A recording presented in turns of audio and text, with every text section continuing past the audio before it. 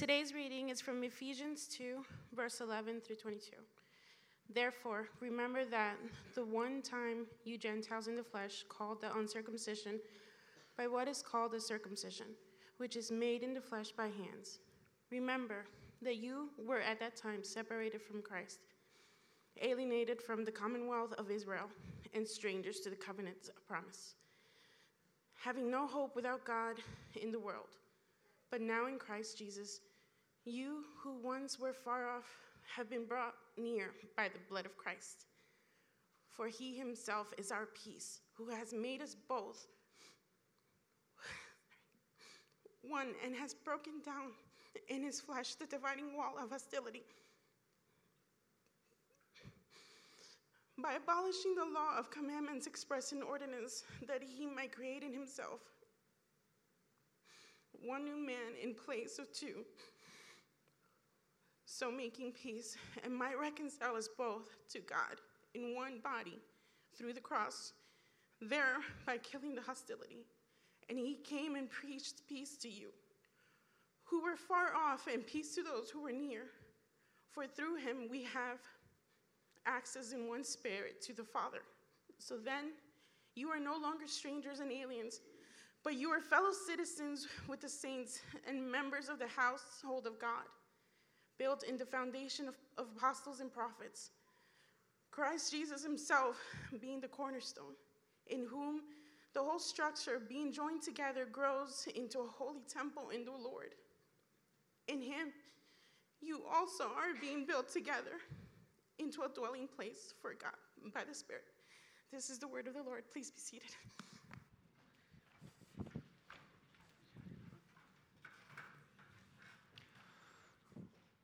Well, those are some powerful, powerful words. We are continuing this week in the book of Ephesians, and we're looking at the latter half of what was just read, verses 19 through 22. But before really getting into it, I think it's important that we understand kind of where we're at with what Frank was saying last week. After all of what Paul has said in the book of Ephesians, that the victory has been realized in Christ, that we have been brought into this new community, that God, through his grace, has brought us who were dead into life, not because of anything we have done, but because of what he has accomplished. We are now being built into this new family. We see the outgrowth of the good news of Jesus, the good news of his victory, is this reconciled community. And as Frank talked about last week, and as he did a great job of going through, we recognize that the hostility that divides us in Christ has been killed. The dividing wall that separates us from one another has been removed. And God has formed out of two, one. Last week we looked and we see that reconciliation is an essential part of the gospel. The gospel of the kingdom is one of reconciliation. And this week, we get to see this beautiful vision of the reconciled kingdom lived out. We get to see the full scope and look at what does it mean when he says that this is his new community. I want to read again, just starting in verses 19, going through 22. It says, "So then, you are no longer strangers and aliens, but you are fellow citizens with the saints and members of the household of God, built on the foundation of the apostles and prophets, Christ Jesus himself being the cornerstone, in whom the whole structure being joined together grows into a holy temple in the Lord. In him you also are being built together into a dwelling place for God by the Spirit."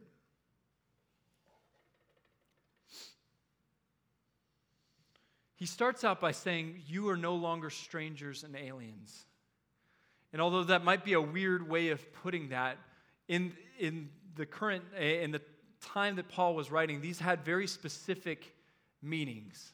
He wasn't talking about Martians. He wasn't just talking about people you don't know. These had very specific, even political meanings as to kind of the type of person who was living in the land at the time and living in the land up until this time. And they're not very dissimilar to the kinds of categories we have for people who are living in our country now. When they're making reference to a stranger, what they really mean is they're making reference to somebody who is there without really any legal reason for being there, or even legal permission for being in their land. So very similar to the undocumented population that we have living with us right now. So they are strangers. These are undocumented people living in the land. These are people who had no real legal standing or legal reason for being in the land of Israel. That's what they mean when they're talking about a stranger. An alien is somebody who is a foreigner, but is there kind of with legal recourse. So similar to either a legal refugee or somebody who is traveling amongst them with like a visa or something like that. These were two different types of foreigners living in their community. And what's significant about this is from a religious standpoint, there's only so much that these people groups could participate in the life of the Jewish faith at that time. The way that the temple was set up was there was multiple courts that you could kind of enter into, and different things happened in these courts. And as would make sense, the further in, the more aligned with kind of what they saw were the most important aspects of the Jewish faith were in these inner courts. So people who were strangers or aliens at the time were only allowed in the outer courts. They were only allowed to participate in certain aspects of whether it's sacrifices or things like that. They were only allowed to participate in certain aspects of it. They were seen really in many ways in a prejudicial way because they were outsiders. So they were not able to participate in the same way that others could. What's so radical about what Paul is saying here is that through what Christ has accomplished, through this new reality where the Gentile and the Jew, were once kind of two unique entities, now in Christ they're one. And the way he's envisioning this is kind of talking about this reality. He's saying, in a very real way, those people that you see as outsiders that are only allowed in the outer courts, those people who are strangers and aliens and separated from what you thought was kind of the community of God, are now fellow citizens with you. Every right and access that you have, they now have as well. You've been brought into this incredible community. There's no longer any separation. And it goes on to say that this was built on the foundation of the apostles and the prophets, with Christ being the cornerstone, which is one of the ways that Paul is saying that this isn't just a new idea. It wasn't like God ran out of ideas and was like, oh, I guess we'll try this one. This was his plan from the beginning. That if we were paying attention to what the prophets were saying, if we were paying attention to what Christ was saying, if we were listening to the apostles, we would know that this was always the plan. This isn't just a new idea, but this is always the plan. We've been brought into this new community. And I love what Paul does here. Paul does this all the time. Because initially he's kind of referring to kind of the temple as this thing that they know, saying now strangers and aliens who once were separated from it are now brought in. He then shifts the metaphor. He does this all the time. He kind of starts with one metaphor and then warps it to deepen the meaning. Because he's no longer actually even talking about the temple that they knew, but he's talking about a new temple. Not one that's built out of brick, not one that's built out of stone, but one that's built out of the people whom God has brought into this community. And he actually says, not just was this a plan, but now you are being built together as a community for God by the Holy Spirit. This is a metaphor that Paul uses a number of times, most notably in 1 Corinthians 3, 16 through 17. Let me read that real quick. It says, do you not know that you are God's temple, and that God's Spirit dwells in you? If anyone destroys God's temple, God will destroy him, for God's temple is holy, and you are that temple. What's oftentimes missed in this passage, why I wanted to point out this one specifically, is that in the Greek, this is in the plural. This is put in the plural. Now, in English, we don't really have a way of delineating between the second person plural and the second person singular, unless you're Texan. So I'm going to read that. Can you put it up again? In Texan. Do y'all not know that y'all are God's temple and the God's Spirit dwells in y'all? If any one of y'all destroys God's temple, God will destroy him. For God's temple is holy, and y'all are that temple. It's one of the very few things that speaking Texan actually makes more clear. So we have this reality that God is building his people into his temple, and that this is something that's important. This isn't a side note. I mean, it goes as far in 1 Corinthians to say that if you destroy God's temple, God will destroy you. That's not loose language. This is something important to God. This is something that I would say is even essential. And what's also important to note is the process of reconciliation and unity is the work of the Spirit. That the way this happens is the power of the Holy Spirit. And so when we see, the beautiful vision of what we see is this, and we can put this up. The reconciled, unified kingdom is the culmination of God's redemptive work and cosmic victory. The gospel is the good news of corporate reconciliation. I'll say that one more time. The reconciled, unified kingdom is the culmination of God's redemptive work and cosmic victory. The gospel is the good news of corporate reconciliation. John Perkins, if you're familiar with John Perkins, he was a man who was a part of the civil rights movement.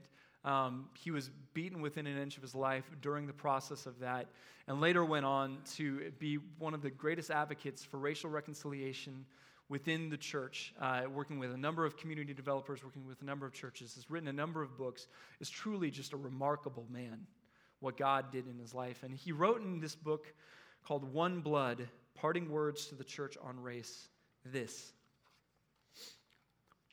"But as I come closer to the end of my journey, I am aware that community development can only take us so far, because this is a gospel issue. The problem of reconciliation in our country and in our churches is much too big to be wrestled to the ground by plans that begin in the minds of men. This is a God-sized problem. It is one that only the church, through the power of the Holy Spirit, can heal." So I wanted to begin with something that I believe most of us can agree on. I don't want to say all, because I don't want to speak for everybody. But most of us can agree that as we look at this reality, this beautiful community that God is forming through Christ, that we can look at that and say, yes, that is good. That is something that we want. That is something that is beautiful. And I want us to keep that in mind as we continue, because it's important that we continually remind ourselves that this is good news, as hard as this is to accomplish, and that this ultimately is worth it. But what's hard about this reality is that as we look in the church, we recognize that this is not necessarily true of the church. It doesn't surprise us that it's not true elsewhere, but it should surprise us a little bit that this isn't true in the church. So we have to ask the question, what is it that keeps us from this? What keeps us from this beautiful vision that Paul is writing here, that God through Paul is declaring is the ultimate culmination of his good news and his good work in the world? What is it that keeps us from this? Well, I want to walk through 4 things that I think impede this reality. First is that we neglect the leave and cleave reality of unity. I love how Frank last week made the connection, because I think it's a implicit and intentional connection that Paul has between what he's talking about here in Ephesians 2 and what he talks about in merit with regards to marriage in Ephesians 5. The marriage and the unity of the two becoming one is an incredible metaphor and picture of what this should look like, because it also gives us insights into why this is so challenging. When Lauren and I got married, we were told that this is this incredible and beautiful thing, that we were going to grow in intimacy, we're going to grow in trust, we're going to grow in love for one another. And that's true, and it is incredible. And God has used that. But there were times when we didn't realize how challenging that might be, because there were certain things that we didn't know about each other before we got married that might have been nice to know, mainly for her sake. And I'll just give you one example, because shouldn't give you more than this example. My wife, I didn't know this about her before we started dating and before we got married, but she loves to share food. She loves it. For her, this is just a wonderful thing. We go out to eat. She just envisions this perfect thing where we just get a cheese board, and we just eat off of it, dabble in it, talk, laugh, have a great time. And by the way, a cheese board is an appetizer, not an entree, but that's besides the point. We'll do this, and this just gives her so much life.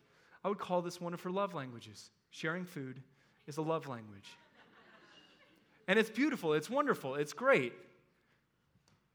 Except, sharing food happens to be one of my hate languages. This is a new book idea that I'm trying to put out. I've got some ideas. All of it's related to food. So what she sees is this beautiful moment where we're sharing this food, we're eating, we're talking, we're laughing, it's great. What I'm experiencing and what I hear is you're saying, okay, so we're not going to get 2 plates. We're going to get 1 plate. And then I'm going to give you some of that food.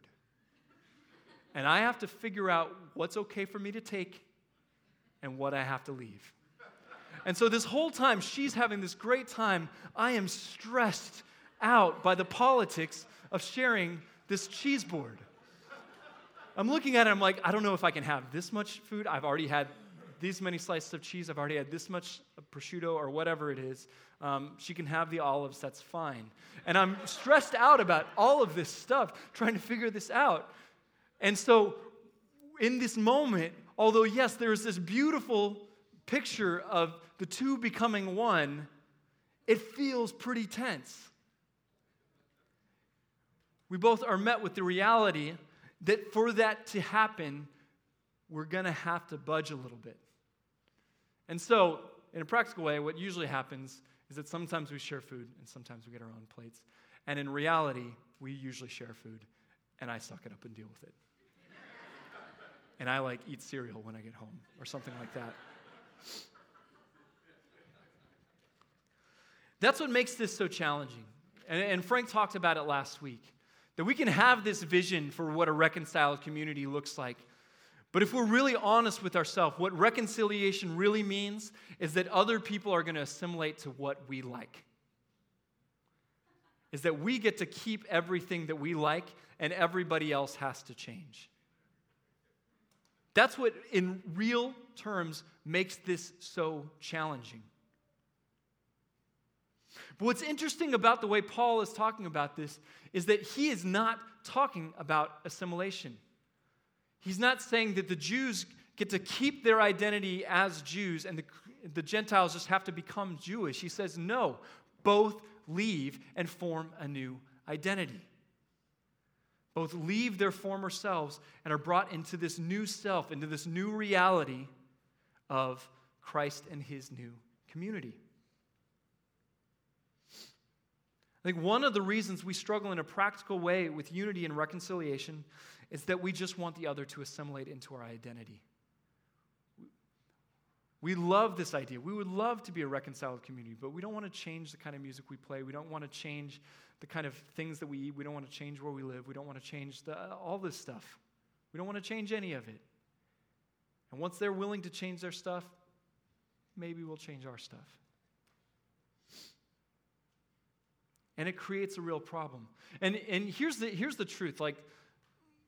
The Bible talks about this on both sides, that both sides in some way or shape or form are leaving their identity that they find elsewhere and bringing it into Christ.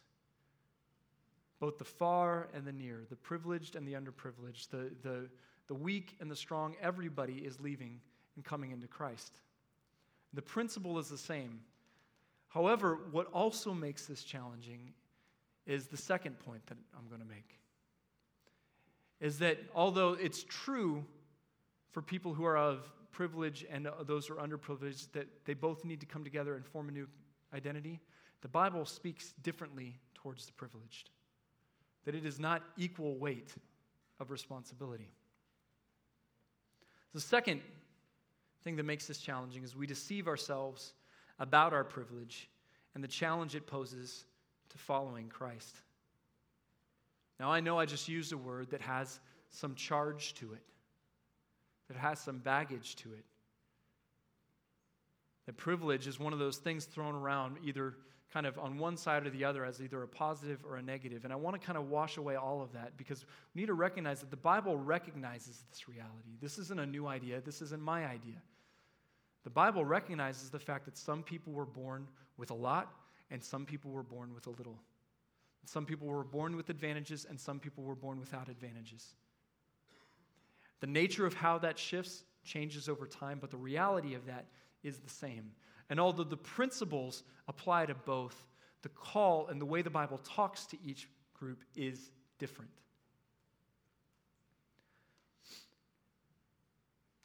So we deceive ourselves about our privilege and the challenge it poses to following Christ. And the truth is, the way the Bible talks to those with privilege is challenging and it's hard to hear. Matthew 19:24 says this, "Again I tell you, it is easier for a camel to go through the eye of a needle than for a rich person to enter the kingdom of God." Let that sit with you for a little bit. Again I tell you, it is easier for a camel to go through the eye of a needle than for a rich person to enter the kingdom of God. I was really confronted with this reality last year when I was planning the trip that I took with a few others from our church to Ethiopia. And we were going there to connect with some of the people with Hope for Children in Ethiopia. It was this incredible trip that we got to go on. It was me, it was Ben Bear, it was a guy named Matt Chase, and then it was Iyaso Sigaye, who is Ethiopian, who also has dual citizenship and is a citizen here in the U.S. as well. And we were planning the trip, and I'm just really curious about other places. Any places mentioned, I'll Google it and see what it's like. I'm just very interested in this stuff. And so I was a little excited on the plane ride over, looking at all the plane tickets that we were going to be able to go through somewhere in Europe. You just don't get to go to Europe very often. And so, looking at what's the cheapest flight, but hoping that there's maybe a layover long enough for us to leave the airport and go to some pub or something like that, have a great time, within reason. And I'm thinking about this, and that's just the way I was relating to it. And then I got a text from Iyasu, because he knew I was about to purchase the tickets, and he says, "Hey, I know you're thinking about purchasing the tickets. Can you just make sure to avoid Europe?" And I was like, "Why? Wouldn't that be so fun?" And he's like, "Well, when I go through Europe, I get searched, I get stopped, every bag gets torn apart, I get treated just not well when I go through Europe. And so it's just going to be a lot easier for me if we avoid Europe." And I was confronted with this thing. Because it was one of those moments where I realized it wouldn't have even occurred to me. The thought didn't even occur to me. And it's not because I don't care about him. It just didn't occur to me because I have something that the Bible would talk about as privilege. The luxury of not having to worry about privilege is privilege. To treat reconciliation as a slow endeavor is privilege. To relegate justice issues to merely the political realm and to not make them gospel issues is an indication of privilege. The fact that when my wife and I and my family drive down I-8 to San Diego and go through a checkpoint, the fact that I have absolutely zero concerns as to whether or not they're going to think I'm a citizen is privilege. The fact that when I get pulled over, the only concern I have is that I might get a ticket is privilege. The fact that I can run at night with a hoodie on and not cause any cause for alarm is privilege. The fact that I can apply for a job and not be concerned if I will be offered only 80% of a competitive salary is privilege. And if you're anything like me, that means that you have some privilege too. And if we deceive ourselves about this, then we deceive ourselves about how hard it is for us to enter in the kingdom of heaven, follow Christ, and really participate in what God envisions as this reconciled community. See, the truth is, having privilege comes with an overwhelming advantage. And we don't have the time to get into it, but this is not an equal playing field, this world. If we've been born in a certain place at a certain time, We have so much more advantage than others who are born at a different place, different time, different family structure, different education, all of those things. It comes with an overwhelming advantage, but because it comes with an advantage, it comes with a disadvantage in the kingdom of heaven. What is an asset in this current kingdom of man is a liability in the kingdom of God. The story that sets up this verse that says it is harder for a camel to enter the eye of a needle is this interaction between Jesus and the rich young ruler. We don't really know much about this rich young ruler, except that he's rich, he's young, and he's a ruler of something. We don't know anything else. He doesn't come up again. We don't meet him again. He comes through and he's asking, and I think he's asking a sincere question. He's asking Jesus, he says, Rabbi, what do I need to do to enter into the kingdom of heaven? I think it's a sincere question. I don't think he's trying to test Jesus. I don't think he's trying to do anything like that. I think he's sincerely wanting to know. And Jesus says, well, what have you done? Have you followed the law of God? Have you done all these things? And he says, yes, I've done all these things. I follow the 10 Commandments. I participate regularly in what we're supposed to be doing in kind of religious Jewish practices, stuff like that. And Jesus says, well, that's great. That's really good. It's like, so what I want you to do is I want you to go home. I want you to sell everything that you have, and I want you to give it to the poor. And at that moment, it says the rich young ruler went away sad because he had so much to lose. And that's when this comes up. Now, on the one hand, I think it is true we can overstate that and make this something about prescription and say, okay, if you have money, you have to sell everything. However, there is some truth to it across the board. That if we've been born with privilege, if we've been born with wealth, if we've been born kind of in this kind of majority class or culture, however we want to put it, to follow Jesus, we have to give it all up. We have to sell it all. We have to realize that all the assets that we thought that we were building to serve ourselves are no longer ours, but God's.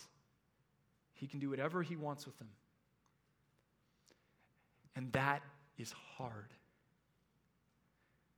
And that's what Jesus is saying.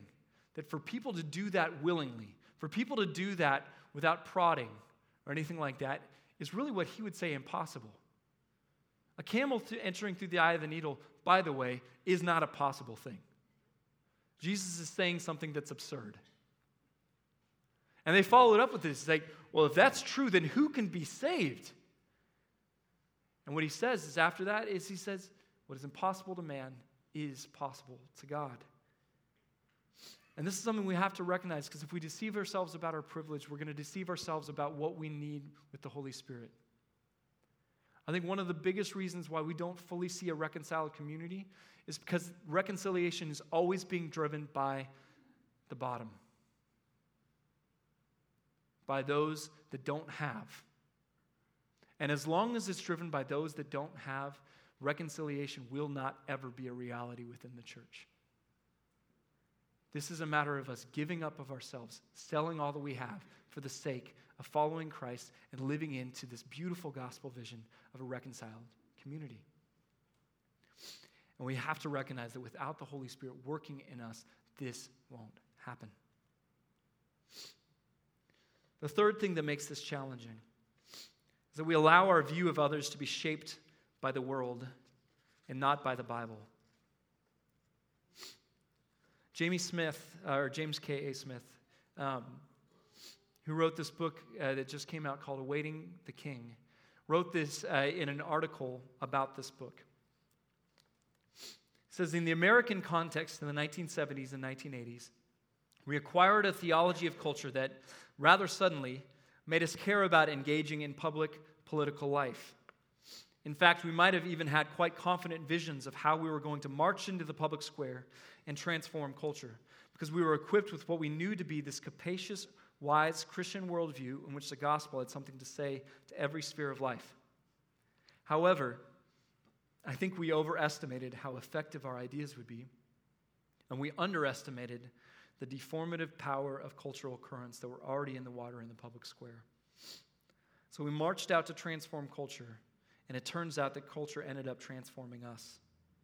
Instead of transformation, what we got is our own assimilation.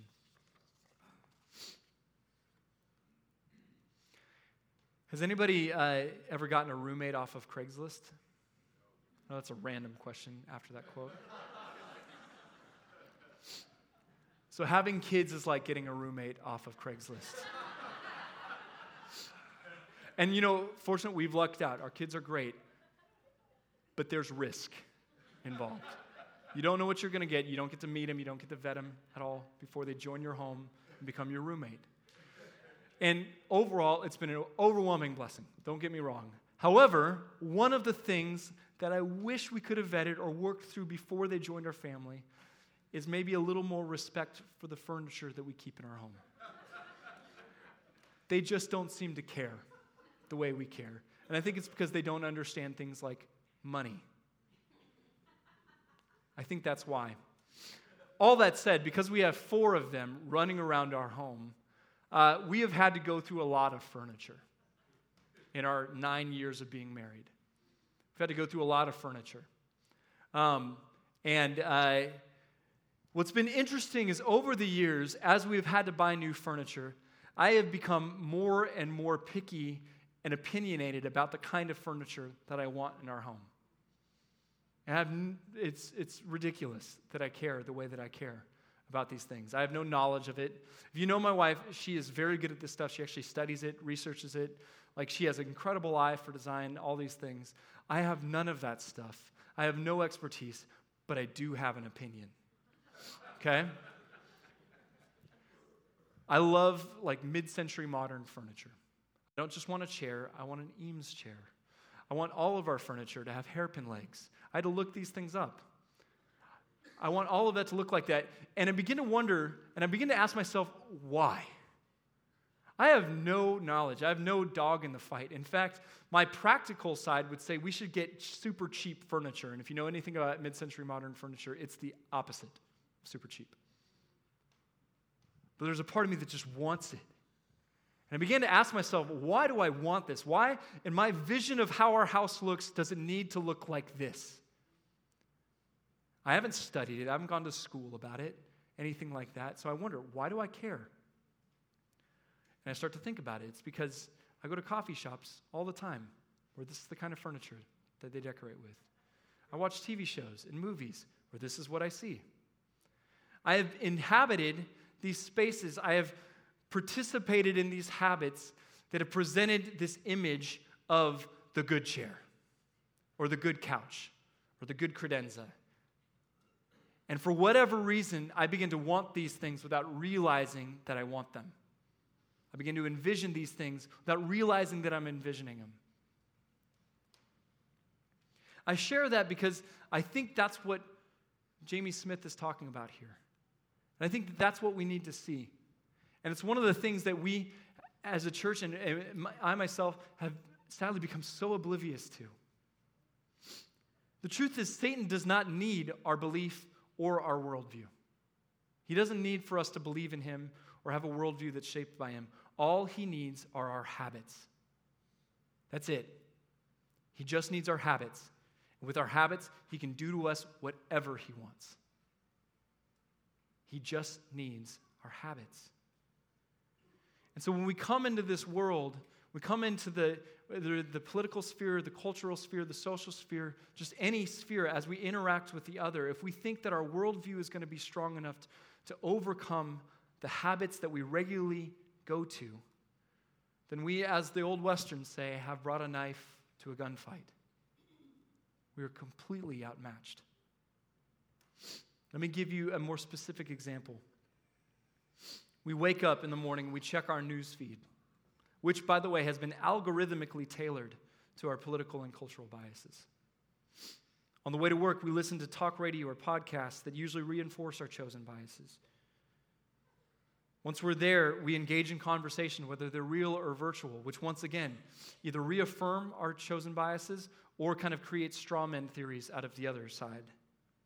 We come home and we watch 24-hour news cycle, which is basically just a bunch of people yelling at each other. We do this. We regularly participate in this. And then we become surprised that our view of other people is different from what the Bible says.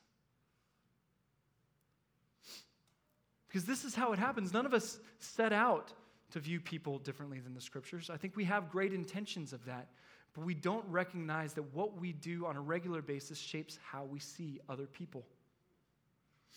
And so we may have entered into these conversations with this idea that we are going to be doing this, but over time, the habits that we constantly put in our lives, this rhythm that we're constantly participating in, we will get to this point where we are so convinced and we feel like this view of the others, this view of the good life is so true. And it is so, so wrong. And it is so anti-Christian. And it doesn't happen right away.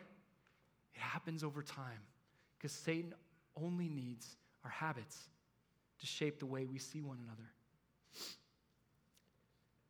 To get even more specific, since this passage makes mentions of this people group and these people groups, we need to look at the way the church can oftentimes talk about the immigrant and the refugee. And before everybody gets upset, I did not say immigration or refugee politics.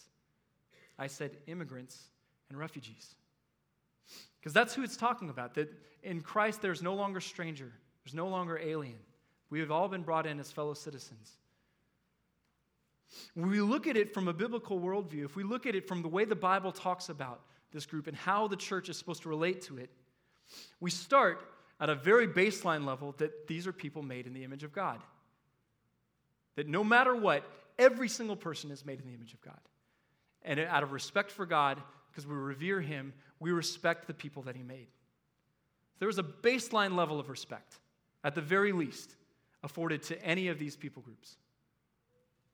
Secondly, and one thing that we oftentimes overlook, that a book called Christians at the Border by Danny Carroll talks about all the time, is that many of these people, specifically the people coming over our southern border, are Christians. It's not just that they are image bearers, but these are fellow brothers and sisters in Christ. And that should change the dynamic of how we think of them and how we relate with them. Further, God calls the people of God to radical hospitality. Hospitality literally means the love of the stranger. Further, He calls the privileged to seek justice and care for the underprivileged.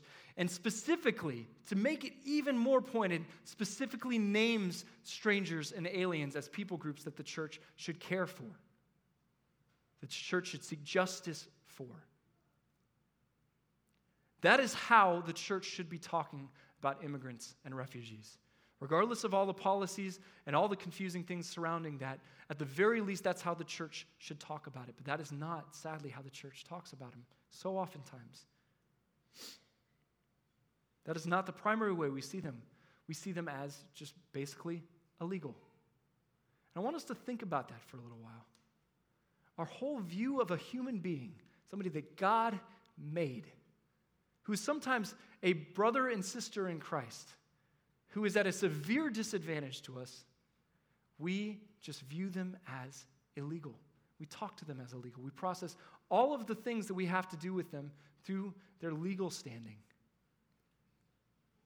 Think about that. What a terrible way to view a human being. And I get that the world is going to do that because the world is broken by sin, but that is something the church should never be a part of. But this is what's happened. We have brought a knife to a gunfight. We have not taken seriously that our view of others has been more significantly shaped by the habits that we involve ourselves in and not by the Bible. And that's a problem in a world that is reconciled, in a church that is a reconciled community. The last problem that we have that really makes this challenging is that we think reconciliation is nice but not essential. That this is an offshoot of the gospel, not central to it. Once again, this is an outgrowth of privilege. The fact that we have the luxury of saying that it's not essential is, in fact, an aspect of privilege. This misinterpretation basically misinterprets what the Bible is saying here in Ephesians. It kind of ignores the place that God's whole mission and vision for his reconciled community holds. If we notice, God didn't slowly dismantle the dividing wall. This wasn't a slow process. This wasn't a careful process. He destroyed it. He destroyed it finally and swiftly through his death, and is now building a new community. And there's no indication in this scripture that this is something that he thought was nice in the future, but a reality that he expected to see now. This is not just something that will happen in Kingdom Come, but this is something that happens now.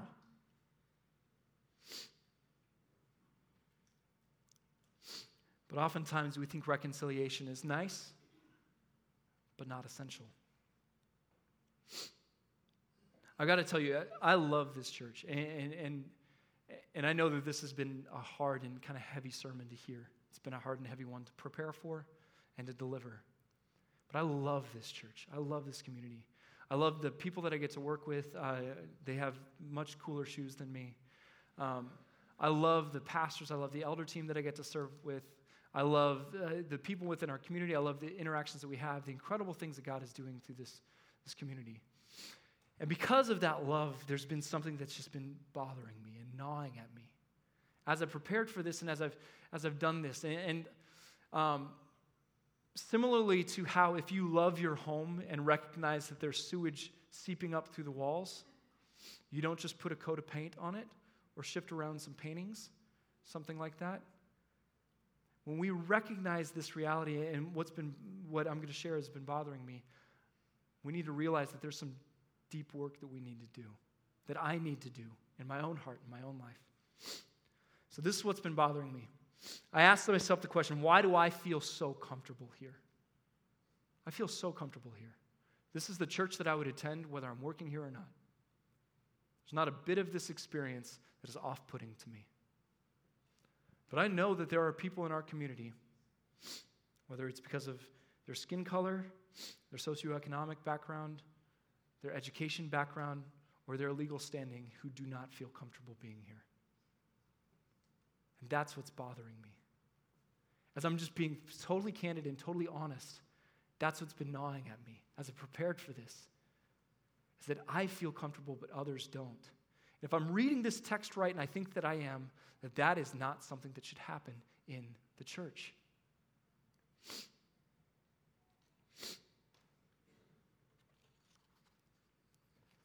John Perkins continues his quote that I read earlier. I want to read the rest of it. I'm going to read what I read and then kind of continue in it because I think he gets to something here. But as I come closer to the end of my journey, I'm aware that community development can only take us so far because this is a gospel issue. The problem of reconciliation in our country and in our churches is much too big to be wrestled to the ground by plans that begin in the minds of men.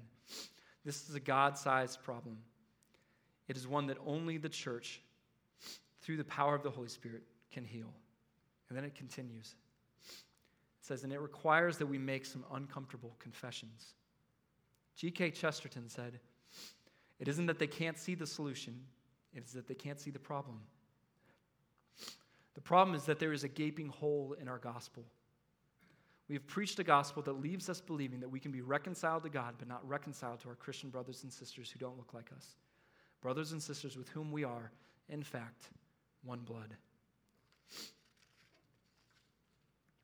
What I recognize, at least in my own heart, is that there's something there that we need to address. That we as a church, both broadly and specifically, have to confront. And the way the Bible talks about this, and the way the Bible starts with this, is through repentance. So how do we respond to this? We start with repentance. We repent that our privilege blinds us to the concerns and urgency of the vulnerable.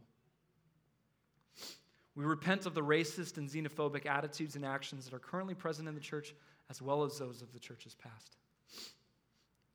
We repent that we have allowed our view of the other to be shaped by something other than the Spirit, and that's shown in our actions. We repent that we have not sold our fortunes of privilege for the sake of following Jesus. We start with repentance. After this, and I think this is going to be one of the best practices we do if we actually do it, we need to take an inventory of our habits. We need to think about, what are we regularly involving ourselves in? What is truly shaping the way we see the other? We need to either remove or at the very least lessen the habits that falsely shape us and replace them with gospel-centered habits. And these are just a few suggestions. First one's obvious. We should start by reading the Bible. It's incredible what the Bible says about the other, but particularly the Pentateuch, which are the first 5 books of the Bible. The prophets, 1 Peter and Ephesians, and what it has to say about the stranger and about the other, and what it means about having a reconciled community. We need to read books that challenge the popular understanding of the other. Christians at the Border by Danny Carroll, One Blood by John Perkins, One New Man by Jarvis Williams, The Dangerous Act of Worship by Mark Laverton, Letters from a Birmingham Jail by Martin Luther King. And most importantly, enter into relationship with the other. This is the best habit we can have to fight against the way the world is shaping us. Actually enter into relationship with the other. Serve in some of our outward focus ministry. Go to public parks and libraries. Ride the city bus every once in a while. And do with no other intention of listening and, if necessary, repenting. Participate in relationships. And the last is to seek out and celebrate moments of kingdom reconciliation. And I'll end with this story. For a lot of different reasons that I will not go into, a few years ago, my wife and I began fostering kids, specifically who were unaccompanied minors from Central America coming across the border and that needed just a safe place to be while they were being kind of processed through the immigration process here in the country. This was something funded through the government. This was not like an underground thing. This was something that we signed up for, got processed through, all that stuff, and did.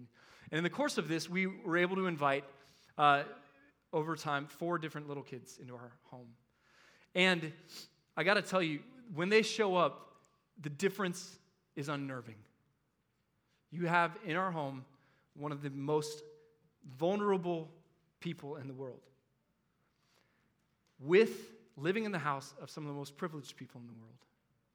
And although we were trying to be deferential, we were trying to all that stuff, it was obvious, the difference. I'm going to try to hold myself together for this. I did not hold myself together first service. So we did this, and despite all the attempts that we made, there was always this kind of difference. Whether it was me trying to speak to them in my broken Spanish, but not really being able to connect, whether it was cultural differences, whether just the way they felt was different and they were scared and all that stuff. But at night when we would put them to bed, I would ask them a question. I'm not sure if I was even allowed to do this, but I did it anyways. And asked them if I could pray for them. I just said, hey, can I pray for you? And it was a moment that I will never forget. The times that I spent praying with these little kids. I would pray, Nuestro Señor, protege estos niños. Cuando ustedes están en este país, sea la seguridad. I would pray these things over them. Say, eres llena de love, de amor. I'm speaking broken Spanish now. I would say these things over them. And I would pray these things. And it was remarkable the difference that happened. Because up until that point, they either treated me as though I wasn't there, or they were confused, or they were antithetical or anything. But in that moment, I just see these kids ball up. And they close their eyes so tight. They bow their heads so tight. And the reason why I remember this so clearly, because in that moment, I was no longer in the kingdom of this world. In that moment, I got a glimpse, just a small glimpse into the kingdom of heaven. Because at that moment, I was no longer the privileged. They were no longer the vulnerable.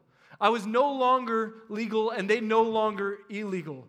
I was no longer just a citizen and them a stranger. At that moment, we were just both kids talking to their dad. And we got to see just briefly what the reconciled vision of humanity looked like. We got to pray. We got to enter into the space and realize this is what he's talking about. And it changed me.